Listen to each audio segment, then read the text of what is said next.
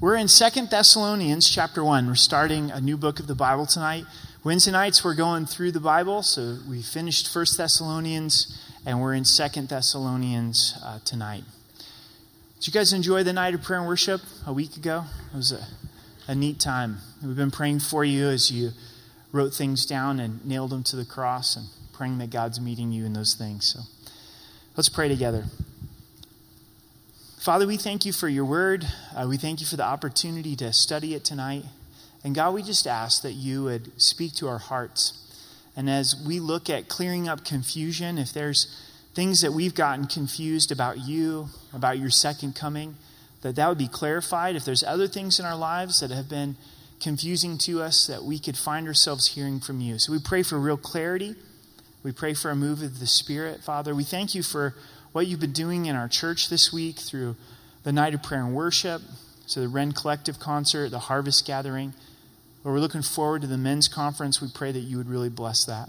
And we love you and we thank you. In Jesus' name, amen. Clearing up confusion, clearing up misunderstandings. They happen very quickly and very easily.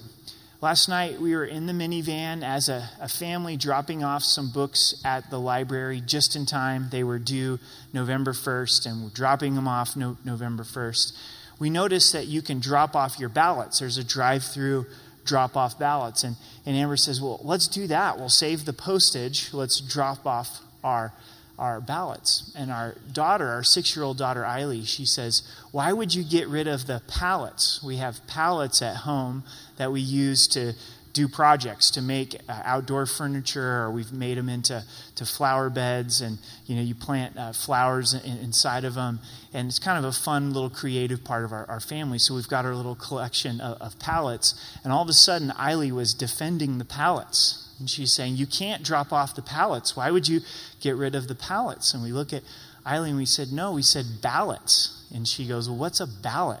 She had no idea. But in that one moment, confusion came into her heart and mind. Now, how messed up would she be as an adult if she thought a pallet was a ballot, right?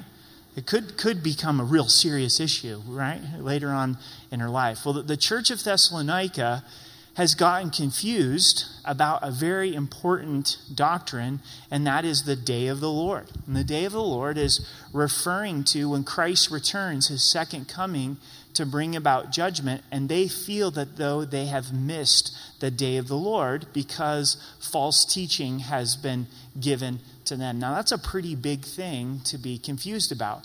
So that's the reason that Paul writes to them, to clarify this issue to them. And we're going to look at the first 2 chapters tonight. And chapter 1 is encouragement. They've been persecuted, and Paul is encouraging them. And then chapter 2 is clearing up this confusion about the day of the Lord. Verse 1 of chapter 1, it says, Paul and Silvanus and Timothy to the church of the Thessalonians in God our Father and the Lord Jesus Christ. Grace to you from God our Father and the Lord Jesus Christ. Paul, Silvanus, or Silas, and Timothy. If you're new to this study, maybe you don't know about the Apostle Paul. He was first Saul, was the persecutor of the church, didn't believe that Jesus was God. It was blasphemy to believe that he was the Messiah. God gets a hold of his life in one instant, calls him by name, and he becomes Paul, surrendered to the Lord, in time becomes the Apostle Paul, the church planter. God used him in the book of Acts to plant this church, Thessalonica, in modern-day Greece. And now he's wanting to make sure that they stay established in the Lord. As he's traveling, he travels with 2 other men. And they're younger men that he's mentoring, that he's discipling, Silas and Timothy. And there's real value in serving the Lord and doing life as a team. We see this over and over in Paul's life, as he didn't allow himself to be a maverick. He didn't allow himself to serve the Lord in isolation. And that's true in our lives as well. A lot of times we just want it to be us and the Lord. And God goes, yes, I want you to be close with me, but I also want you to be close with brothers and sisters in Christ. So he's writing to the church in Thessalonians, and it's in God and the Lord Jesus Christ. Paul loves to begin his greetings with grace to you and peace from God our Father and the Lord Jesus Christ. Grace is receiving something that we don't deserve. It's been defined this way: God's riches at Christ's expense. Grace. God's unearned, undeserved, unmerited favor. He's writing to people who are in the Lord. They're already saved. It's a gathering of believers, and he's saying, grace to you in our Father and in our Lord Jesus Christ, because we currently need God's grace. We never get to a place where we stop needing the grace of God. For God to relate to us through his Son instead of by what we deserve. And that would be God's message to you tonight, to me tonight. Grace to you. Grace for forgiveness, for where we have sinned this week. Grace for our weaknesses. Strength for our imperfections. God wants to pour out his grace upon us. Also, grace was the Greek greeting. There would be Greek believers, but also Jewish believers. They would say charis, or grace to one another. And what's second is peace from God. When we're walking in and we're living in the grace of God, we can experience peace from God. We have peace with God because we're his children, but this is peace from God that go, you know what? I know that I'm God's child, and because of that, I'm living in a place of peace. As you look at Paul's introductions, you'll never find peace before grace. Is it significant? Yes. Because it's living in a place where we're relating to the Lord through grace that results in the peace. If we have a relationship with God that's based on works, then guess what? We're never going to be experiencing peace from the Lord. I didn't read my Bible like I should today.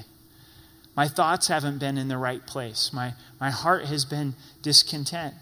And I'm feeling shame from the Lord. I'm not experiencing peace from the Lord.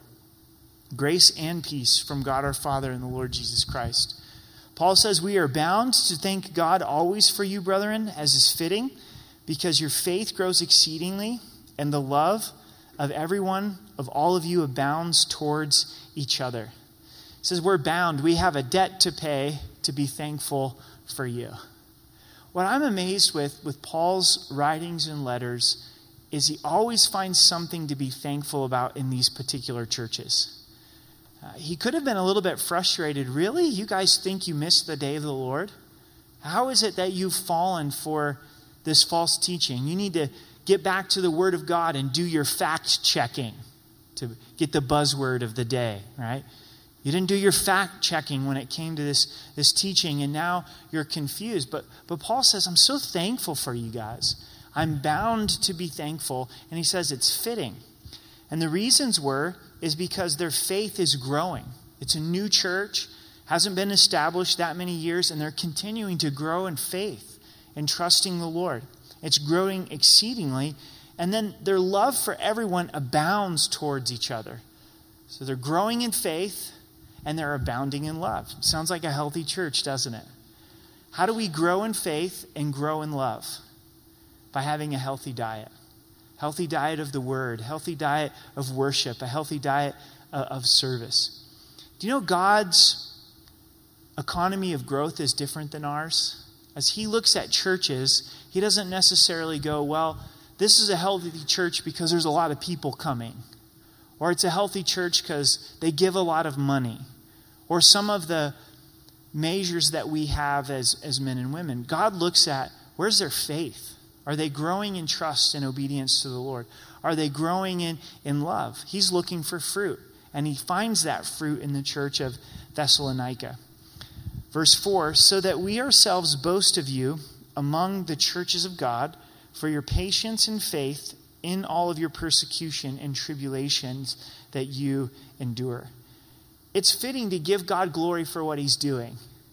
The church of Thessalonica has endurance in the midst of persecution and difficulty, and Paul didn't have a problem glorifying God. He's saying, have you heard about the church of Thessalonica? They just keep growing. They keep abounding in love, and they're being persecuted like nobody's business, but they're remaining faithful, and they're enduring in the midst of hardship. Let's be careful to give God the glory, but let's also not be afraid to encourage or boast about what God's doing.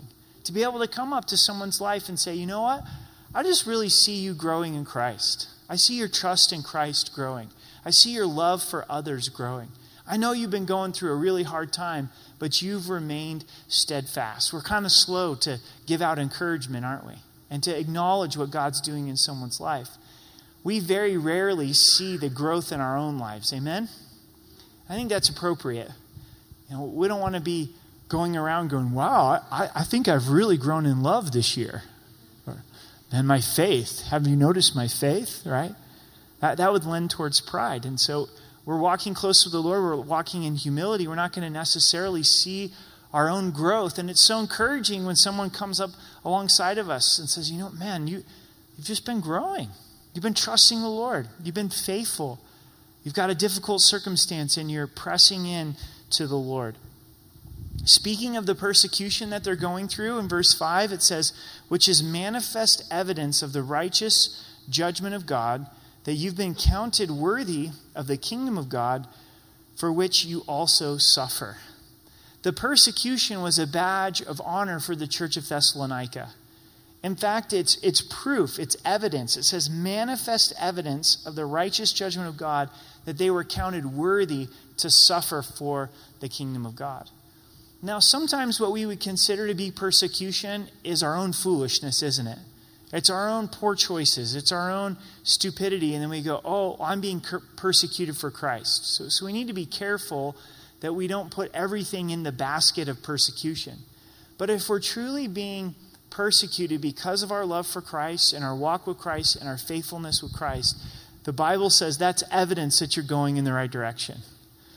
So tonight, if you're in that place and you go, man, it seems like my life has been really hard since I've become a Christian, since I decided to follow Christ. I'm having opposition in my family, in my workplace, in my neighborhood. That's proof that God has touched your life. You're swimming upstream. You're not just going along with the way of the world any longer. And that was the case for the church of Thessalonica.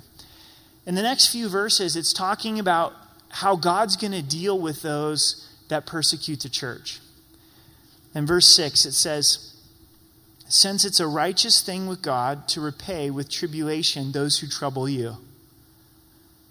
So if we're persecuted for righteousness' sake, we can leave it in God's hands and know that God will deal with the one who's persecuting us. If someone's messing with your children, doesn't that get your attention as a mom or a dad? And I think moms can actually be a little bit more intimidating than even dads, right? You cross dad, look out, but you cross mom and your life is over. Mama bear has come out. And what the Holy Spirit's communicating is God sees what's being done to the church of Thessalonica. He sees how they have been persecuted, how they've been troubled, and God's going to trouble them. God's going to bring judgment upon them. In verse 7, and to give you who are troubled rest with us when the Lord Jesus is revealed from heaven with his mighty angels. Church of Thessalonica, you will have rest from this persecution, from these trials. When? When Christ appears, when the Lord Jesus is revealed from heaven with his mighty angels. That's when God's going to set this right. And that's what we look forward to as our ultimate rest. In verse 8, in flaming fire, speaking of the second coming of Jesus Christ, taking vengeance on those who don't know God and those who don't obey the gospel of our Lord Jesus Christ. It seems that at different points in history, there's different attributes of God that come under greater scrutiny. And one of them today is the judgment of God. That if God is loving, how can he send someone to hell? If God is kind and compassionate, how can he bring his judgment? And I want you to look closely at verse 8. It says, taking vengeance. So God is bringing the justice on those who don't know the Lord and those who don't obey the gospel of our Lord Jesus Christ. In your understanding of God, do you believe God to be just? Is he just? So then if he's just, he's going to be justified in his judgment. And what's clearly stated in verse 8 is not obeying the gospel. So what's the gospel? That Jesus died for our sins, was buried, rose again on the third day according to the scriptures. He paid the price for our sin that all who believe are saved. So in order to receive God's judgment, you have to repeatedly, over the course of your whole entire life, walk over and upon the broken body of Jesus Christ, to reject what he's done on Calvary. So God is just in pouring out his judgment. Also, we have to remember we're sinners, so we deserve this judgment. What we don't deserve is the grace of God. If you sent your child to die in order to bring about a remedy, and someone mocked your child, didn't believe in your child, had no respect for your child, you're saying in order for you to be saved, you have to receive this free gift, is it wrong to then hold them responsible? And so why does someone receive the judgment of God? Because of their rejection of Jesus Christ. And it's a willful decision. I think God is going to bring up those accounts before us and say, look, here's an opportunity you had to receive Jesus, and you mocked him. Here was another opportunity you had to receive the grace of God, and you thought you could do it on your own. Time and time again after the course of your whole life, at any moment, if someone believes, they're saved. God's willing and ready to forgive. Goes on to describe God's judgment. These shall be punished with everlasting destruction from the presence of the Lord and from the glory of his power. So it's clear that those who are persecuting the church, those that don't obey the gospel, there's everlasting destruction, that hell is eternal, and also it's the absence from the presence of the Lord. That's the worst part about hell, is that God's presence isn't there. Not that God doesn't have the power to be there if he chose to, but that's part of his judgment, is he's pulling back his presence. They're removed from the glory of his power. The other day I was asked a question, what moves us more as believers, heaven or hell? Like, what motivates us more? Should heaven motivate us more, or should hell motivate us more? And I think it's both equally. Because without hell, then heaven wouldn't be as grand. So in a sense, the black backdrop of hell creates the goodness of heaven. But we don't just want the judgment of God to motivate us. We want the kindness of God to motivate us. And so we hold both with that tension of saying, man, heaven is real and hell is real. And I've always found it to be really convicting. If I really believe the biblical teaching on hell, it should move me. It should move me to that place where, as God wills, I don't want anyone to perish. I want to love people and declare the gospel to them. And God would give them the opportunity to receive Christ as their Savior. In verse 10, when he comes in that day, speaking of the day of the Lord, to be glorified in his saints and to be admired among those who believe, because our testimony among you was believed. So when he returns with his saints. We're glorified with him to rule and reign with Christ. All who believe, we're admiring the Lord. There's going to be no pride at the second coming of Jesus Christ. We're not going to be looking at ourselves. We're going to be looking at Christ. We're going to be worshiping Christ. We're going to be admiring Christ, because our testimony among you was believed. So Paul's saying you trusted the gospel. Paul's prayer for the church of Thessalonica, therefore we also pray always for you, that our God would count you worthy of this calling and fulfill all the good pleasure of his goodness and the work of faith with power. What's Paul praying?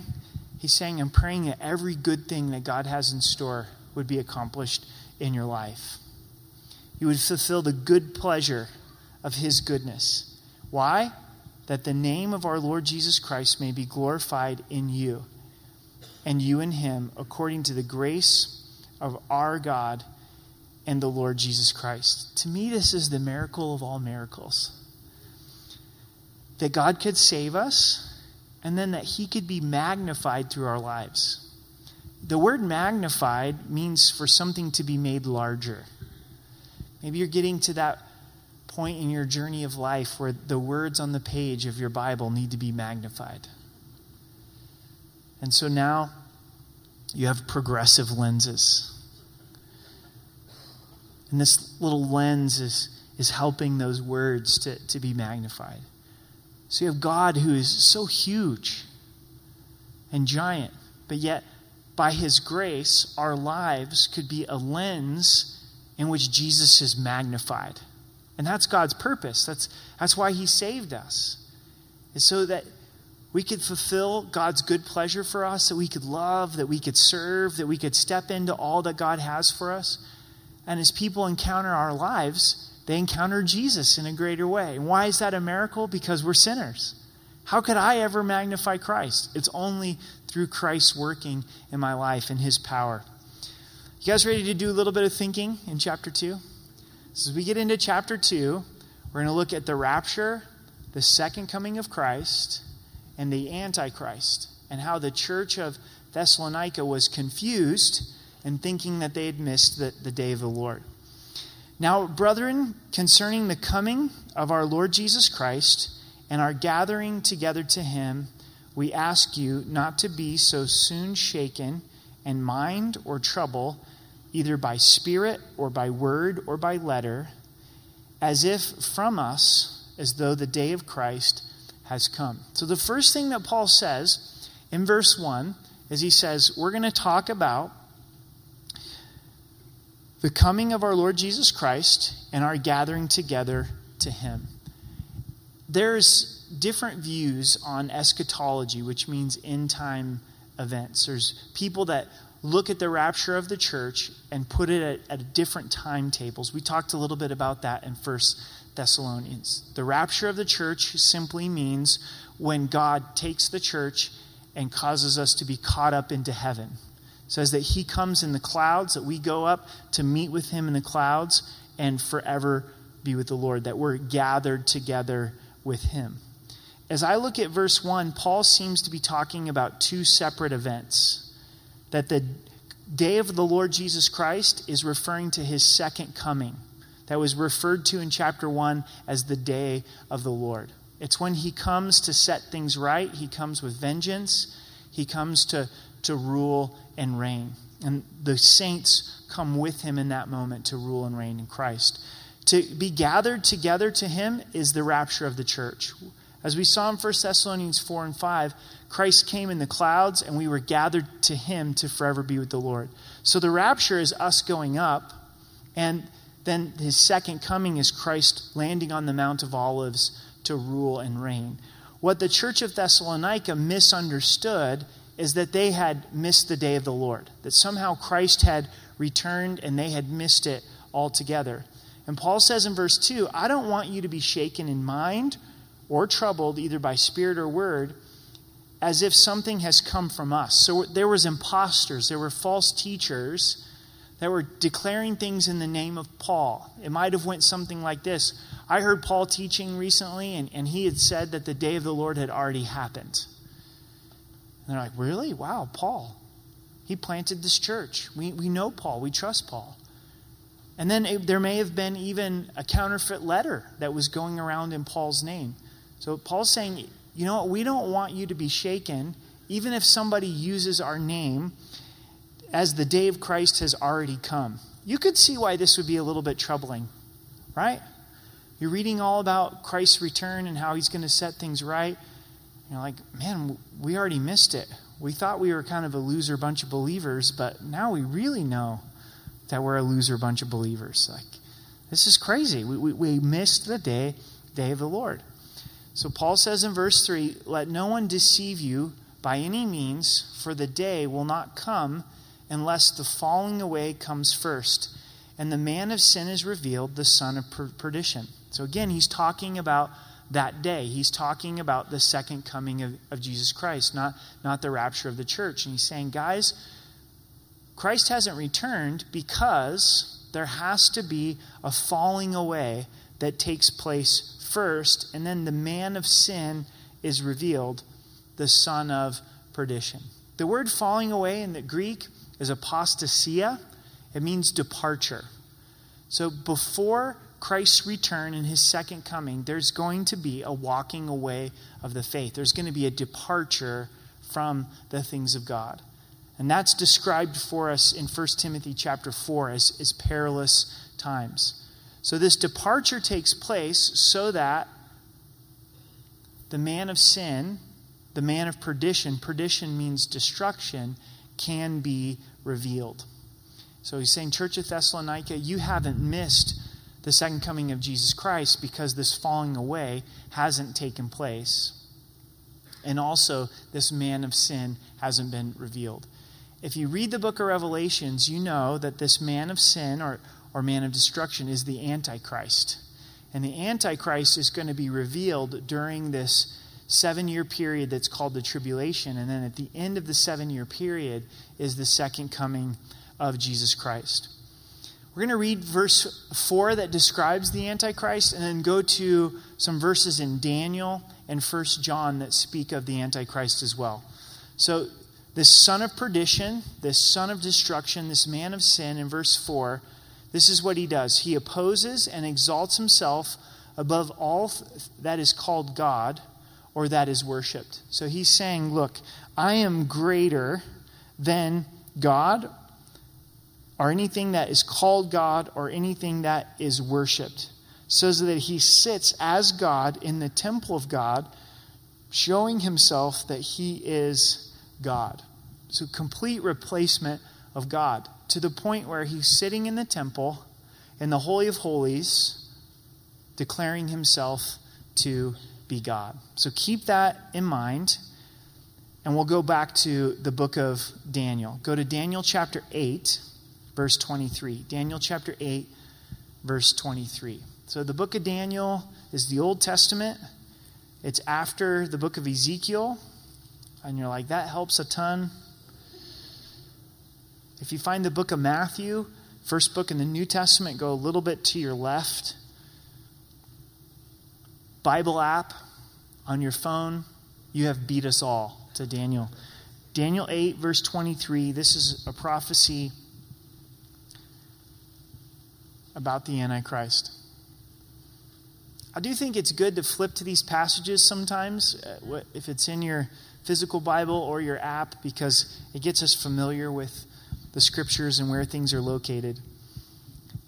Daniel 8, verse 23. And in the latter time of their kingdom, when the transgressors have reached the fullness, a king shall arise, having fierce features, who understands sinister schemes. So it's speaking of latter time.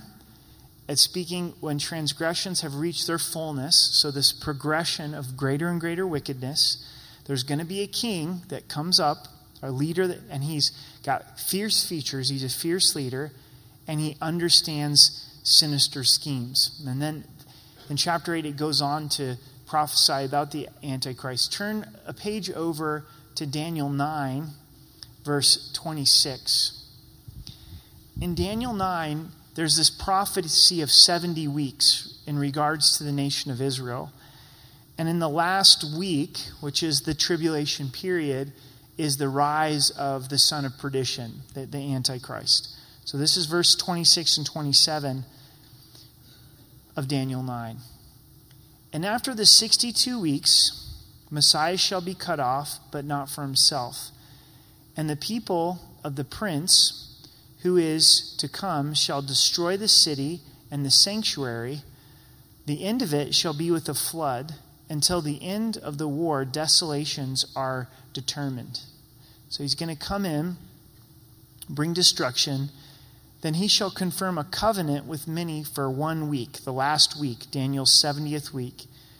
He shall bring an end to sacrifice and offering, and on the wing of abominations shall be the one who makes desolate, even unto consumption, which is determined, is poured out on the desolate. And Jesus refers to this in Matthew as well. It's what we saw in 2 Thessalonians chapter 2. It's known as the abomination of desolation. The Antichrist comes in to the temple, declares himself to be God, and that's the abomination of desolation. So what has to happen between now and this event? There has to be a temple. If you know, in Israel today, there's no temple. There hasn't been a temple since AD 70. But there's a group that has put all of the things in place necessary to try to rebuild the temple, but ultimately there's a God factor, because if you noticed on the Temple Mount, what's there? The Dome of the Rock.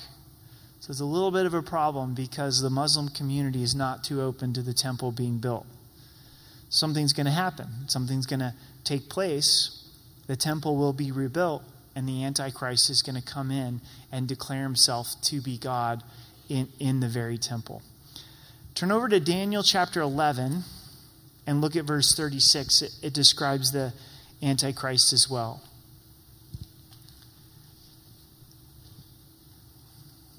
Daniel 11, verse 36. Then the king shall do according to his own will, and he will exalt and magnify himself above every god, shall speak blasphemies against the God of gods, and shall prosper till the wrath has been accomplished, for what has been determined shall be done. So we get a clear idea of the attitude of the Antichrist. You guys still with me? So let's turn to one more, 1 John chapter 4. Back to the New Testament, the end of the New Testament.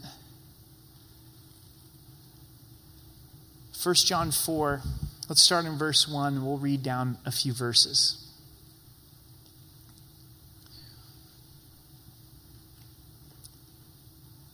Beloved, do not believe every spirit, but test the spirits, whether they are of God, because many false prophets have gone out into the world.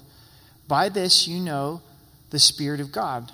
Every spirit that confesses that Jesus Christ has come in the flesh is of God. The church of Thessalonica needed to test every teaching and every spirit to see if it was biblical, to go back to the scriptures. They'd gotten confused because they'd given way to false teaching. And we have to be careful. There's a lot of people saying a lot of things in the name of Christ. This is a time to know your Bible. Satan hasn't changed his tactic. He wants to deceive. We have to know the scriptures. We've always got to take it back to the scriptures. And we test every spirit. Someone tells us that they've had a spiritual encounter. Is the fruit of that encounter that Jesus is God, that Jesus has come in the flesh? And if the answer is no, then you need to throw it out. That's the test of the spirits, is if Jesus Christ has come in the flesh. Now it describes the Antichrist. And every spirit that doesn't confess that Jesus has come in the flesh is not of God, and this spirit is of the Antichrist, which you heard was coming and now is already in the world. And so the spirit of the Antichrist is already present. So the Antichrist may not be on the world scene at this point. Could be. But won't be revealed until this revelation period. Won't be revealed until he goes into the temple. But the spirit of the Antichrist is already come into the world. That's what John is saying and declaring to us. We oftentimes think that the Antichrist that we're reading about is just against Christ. If that's not enough. And he is totally against Christ. But everything that we've read tonight about the Antichrist is in replace of Christ. He is replacing Christ with himself and his own glory. And that spirit is alive and well today, and we have to be able to spot it. Does that make sense? So as we look at our culture, hasn't Christ been replaced? And what has Christ been replaced with? The worship of self, which is what Satan is all about. How is it that the world is so ready to drink the Kool-Aid of the Antichrist and Satan? Because we worship ourselves. So someone that comes in and feeds that and fuels that, people will eat it up like candy. So that gives us a fuller picture of the Antichrist. And then look at 1 Thessalonians or 2 Thessalonians chapter 2 again. A little bit left in your Bible. So Paul's saying, look, you haven't missed the day of the Lord, the second coming of Jesus Christ, because this falling away hasn't happened. The son of perdition hasn't gone into the temple and revealed himself to be God. And verse 5 is interesting. He says, do you not remember that when I was with you, I told you these things? Paul was only with the church of Thessalonica for a few short weeks, and he's already rapping about end times. He's like explaining all this to them about the rapture, the second coming, and the Antichrist. And Paul's saying, guys, we went over this. And isn't that amazing? Paul saw this as an important thing for a new believer to know. In verse 6, and now you know what is restraining, that he may be revealed in his own time. So the Antichrist has something that's restraining, that's preventing him from being revealed. And it's listed in verse 7. For the mystery of lawlessness is already at work. We see this spirit of Antichrist. Only he who now restrains will do so until he's taken out of the way. It's referring to the Holy Spirit. That the Holy Spirit is the one that is restraining, keeping back the Antichrist. But when he is taken out of the way, then the Antichrist is free to come in and be revealed. So God in his infinite wisdom at some point will say, okay, Holy Spirit, not that you're removed, but go ahead and just step aside. Just step aside and now allow lawlessness to do what lawlessness does. A lot of times judgment from God is all he's got to do is step aside and just let things take its natural course. So the Holy Spirit just simply stops restraining. I believe the rapture has taken place. The church has been caught up to be with the Lord. And the Holy Spirit lives inside of the church of God. And the church, through the power of the Holy Spirit, is that restraining effect. We're called to be salt and light. What would it look like if there was not believers? If there wasn't the church of God? And so that's God's desire for the church, that we would be bringing salt and we would be bringing light. Once the Holy Spirit is taken out of the way, the Holy Spirit steps aside, verse 8, and then the lawless one will be revealed. The Antichrist will be revealed, whom the Lord will consume with the breath of his mouth and destroy with the brightness of his coming. It's not like God's intimidated. He's like, oh, here comes the lawless one. He's allowing people to see, okay, you don't want me? You want to replace me? So here comes the lawless one. Here, you can have him. And then God in his perfect timing will judge the Antichrist with no difficulty. Isn't it interesting that the Antichrist is described as lawless? He's the lawless one. And more our culture says, I want anarchy. Freedom is to do whatever I want. And that's never God's definition of freedom. It wasn't our founding fathers' understanding of freedom. And God puts our life into a biblical order. And we understand that being a believer is that we come under the authority of God. We want our lives to line up with the Word of God. But the Antichrist is that lawless one. Verse 9, it says, the coming of the lawless one is according to the working of Satan with all power, signs, and lying wonders. So Jesus is sent by the Father, empowered by the Father. And the Antichrist is sent by Satan and is empowered by Satan. So the Antichrist is the complete counterfeit to Jesus. So is this perverse, twisted version of Jesus to try to lead people astray. And notice the Antichrist comes with powers, signs, and lying wonders. Miracles that lead people astray. So just because it's supernatural doesn't mean it's from God. Satan comes as the angel of light. So we have to test that as well. And with all unrighteous deception among those who perish, because they didn't receive the love of the truth, that they may be saved. So there's a rejection of the truth. There's a rejection of Jesus. And so now they've been turned over to deception.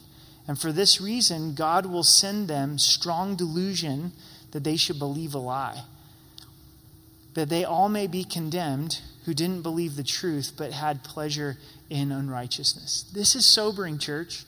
It's speaking of this period when the Antichrist is being revealed and the spiritual condition of the world. The Holy Spirit steps aside. People are believing a lie, and so God says, go for it. You can believe a lie. Every time you say no to Jesus Christ, it's a big deal. Every time you say no to the gospel, every time you reject Christ, you mock Christ, it's a big deal, because at some point, and only God knows when that point is, he confirms your decision.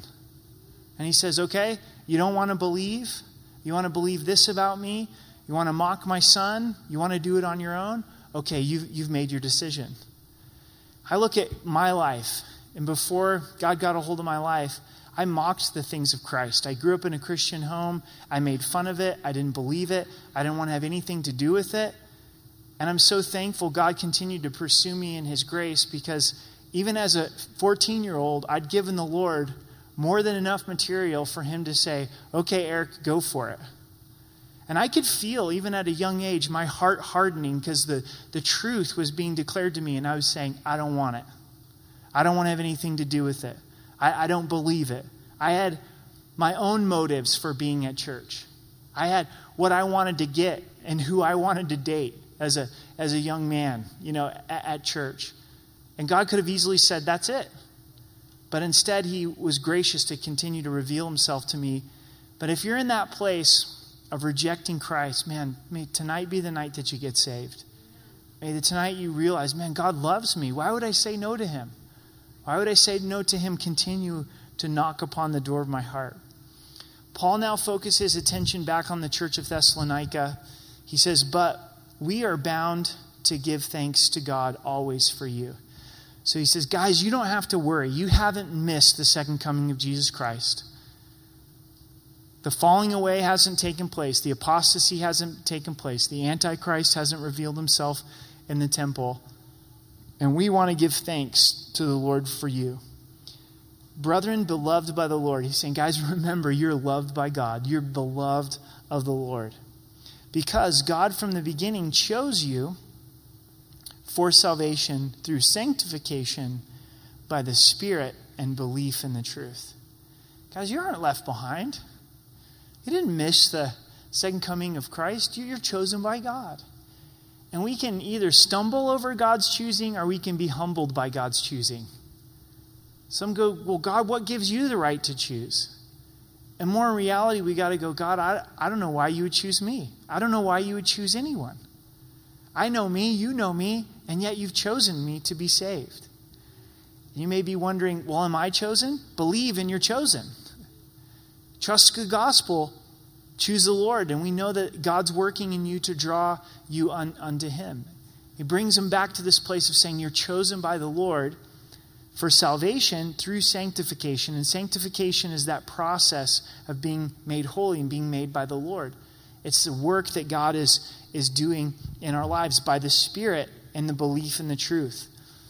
To which he called you to our gospel for the obtaining of the glory of our Lord Jesus Christ.